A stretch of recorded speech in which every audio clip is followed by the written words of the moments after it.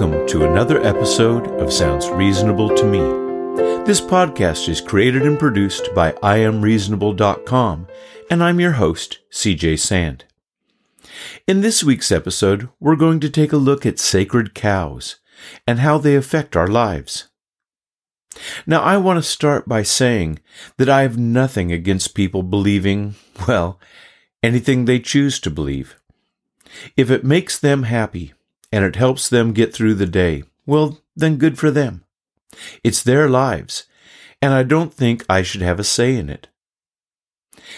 And if in their beliefs they have some sacred cows, of any shape, size, or color, really, what business is it of mine? If I expect them to respect my beliefs and let me live my life the way I see fit, then I'd be a big hypocrite if I didn't respect theirs as well.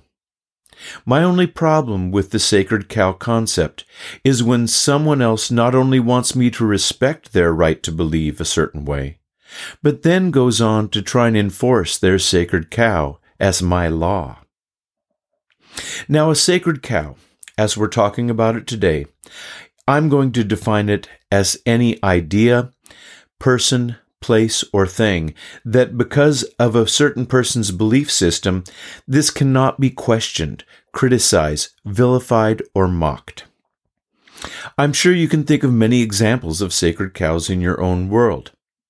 And of course, I'm not going to be critical or go into any detail about any particular sacred cows today, and that's because of my reasonable beliefs. Being reasonable, we just don't do that kind of thing.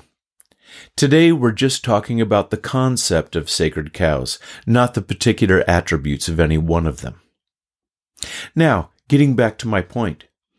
My problem with the concept of sacred cows is that it goes directly against reasonable guideline number 5, which says, question everything, test all things against the facts.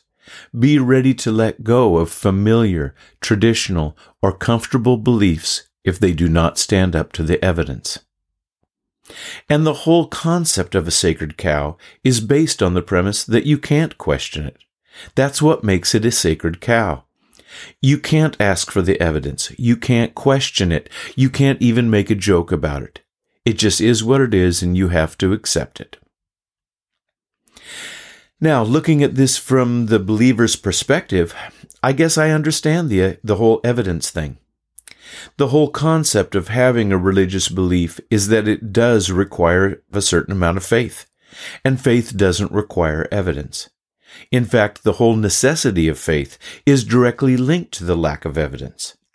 So fair enough.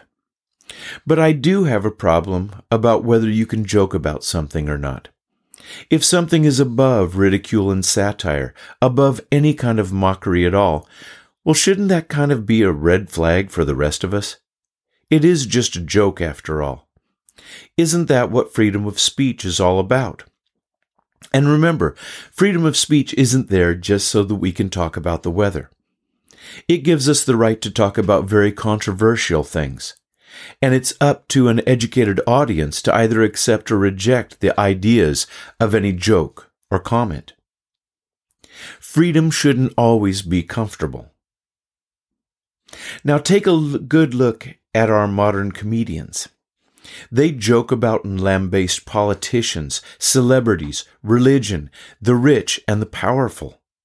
They are part of a tradition whose roots go all the way back to the court jesters of old. The fool, the only person in the room who could poke fun at the king, or the rich, or the powerful. The king allowed the satire, frivolity, and honesty, but only in the form of a joke from a fool. But even our modern court jesters have to dance around the sacred cows. There are some things you can joke about, and others that you just can't.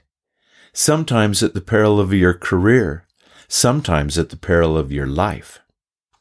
So, what am I trying to say here? I guess it's that while I do want to be respectful of other people's beliefs and traditions, I am very wary of the whole concept of the sacred cow. It is a red flag for me. A sign that something is just not quite right. If people have certain beliefs and want to keep them in their own way with people of a like mind, and they aren't infringing on anyone else's freedoms, well, then good for them. But any time one of these beliefs is brought forward and they attempt to enforce their sacred cow into my private life, or worse, make their sacred cow into my law, well, then I will stand up for my rights and respectfully have something to say about that. Because I'd like to live in a world where people are free to believe as they wish to, and to follow their own customs and traditions, but never at the expense of infringing on anyone else's right to do the very same thing, but just in a different way.